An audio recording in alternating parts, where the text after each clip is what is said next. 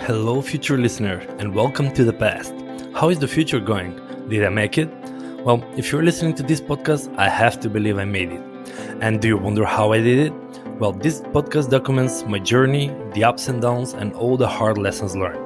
So, without further ado, let me present you the star of the podcast. Drumroll, please. Oh, wait, me? My name is Dan Chudimkov, and this is the story of how I became a millionaire. Or at least I hope so. Hello everybody and welcome to another episode. For today I have a bit of a challenge to share with you, and I'm not sure whether this is gonna end up live or not, but let me give it a try. So I was actually having a beer, or actually a few, with my cousin, and I was sharing my logic on what I actually thought about it a few days ago, and he was really amazed on the thoughts. And I thought, well, probably I should actually share it with the podcast. So a few days ago, an existing client reached out, and we've worked with him on and off for a few times, so it's a long-term client. And he said, you know what, I'm actually a member of a mastermind group, and I'm interested in actually sharing the BSB and actually reach out to, I actually gonna give you some contacts that you should close. And what he was interested is a reward if he actually brings clients that we close. So I haven't done this before, but I just agree. I said, well, you know what? I cannot do referrals or affiliates with people that I don't know. And actually we haven't done it before, but you know what? If we increase the setup fee, the onboarding fee by 500 euros, and if the people that you bring agrees, I'm happy to share that extra additional revenue that we're gonna make, just give it to you. And then we keep the month by month fees that we charge to the client. In my head, it was really simple. I just increased the price for a bit so the prospect will be motivated to share more contacts with me. And he brought in quite a lot of potential clients. Quite a lot. 3, 4, I think it was, but unfortunately it didn't work out. They were not really a good quality of a client. The mindset was not there yet, but in between I actually continue offering the increased price, and I actually got several clients on my own with the increased setup fee. So awkward. Our goal as an agency owners is to continue increasing our price, but usually price is increased by demand. If there is more demand, you just increase your price. But in this case, it was intentional increasing of a price to cover a particular cost. And this is where things became really interesting, at least for me. So the thought was that what if I actually continue with the new increased setup fee by 500 euro and I dedicate them as a cost to marketing? Isn't that what other companies do? Like they've calculated their marketing cost into their final pricing, which seems normal. But then I started thinking as an options. Well, if I have an extra 500 euros to spend for customer acquisition, well, there are so many options then I can do. For example, I can find affiliates or referrals and offer to give them 500 euros for each potential prospect that they refer to us and that we will close.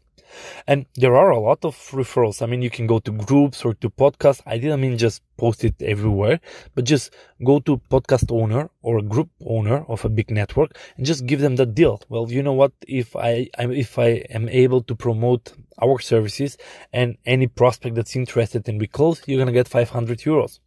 5 clients, that's 2,500 euros. So that's a really good deal. I can also start considering different channels like ads. If I can figure out a way how I can get a new client for 500 euros, I'm actually breaking even. And you can do a lot of ads and retargeting for 500 euros. So actually I can reach out to marketing agencies and I'm like, you know what? Let's invest in ads. 5,000 euros. If it brings me 10 clients, I'm breaking even on the additional anticipated marketing costs. So I'm actually getting a regular service for what I think I'm worth. So that's really started to get me excited. And then, I continue that logic. Well, I can even hire additional salespeople, and it could be commission-based salespeople. You can offer 500 euros per closure. I mean, how much will a salesperson be motivated to start reaching out and closing and reaching out to their network and actually do sales calls? Because with several sales calls, they're making a good earning. And I mean, it started escalating from there. Well, wait, what if I actually organize an event? I mean, it could be a physical event, a summit, or virtual summit. And if I can anticipate that I should expect 10 new clients for an event, well, I can start investing 5,000 euros in the events. In that case, well, I get all the traffic for free. I get 10 new clients. I invest 5,000 euros. I get 10 new clients and I'm breaking even and I get all the exposure that I do. I can start thinking even giving bonuses to my outreach team. I mean, for any meeting that I close, I can actually give them 500 euros. Talk about motivation. Now, the reason why I started this podcast was not just to brag about the logic, but I started considering, well, is this ethical? Is this something that I would really do? And I was first like, well, it's a bad idea, don't you? If it's not clear, you're scamming people. But then I started thinking a bit deeper. I mean, increasing your price just to cover for the customer acquisition cost. And isn't that actually normal in real time with agencies, with companies? I mean, you're watching for TV ads for a consumer product. Who do you think actually pays for the ads? Well, it's the consumer. It's included in the price. And if you're looking at online academies or trainings or physical events, who do you think actually pays for the ads? Well, it's the participants.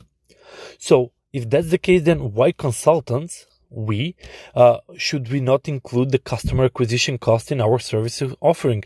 I mean, when we're looking as a consultant, we're saying, well, that's per day and it's going to cost me 3 days to do this and 5 days to do that. And then you're charging accordingly. But I haven't seen a consultant saying, well, you know what? I actually need to increase my price so I could include the customer acquisition cost. Because as consultants, we are actually considering what the time and effort that we're going to spend working on the client. And everybody else are actually considering the marketing cost, even the sales cost. So it's really something it got me thinking. And as I share it with few people, I see that their eyes start sparkling.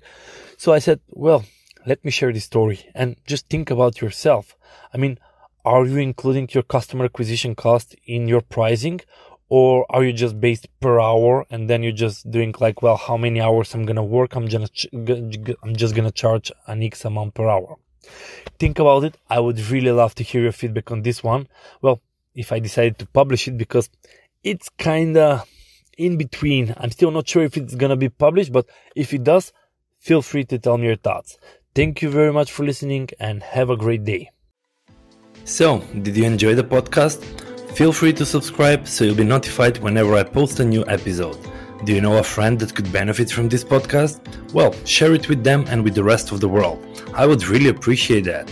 Have a great day and talk to you soon.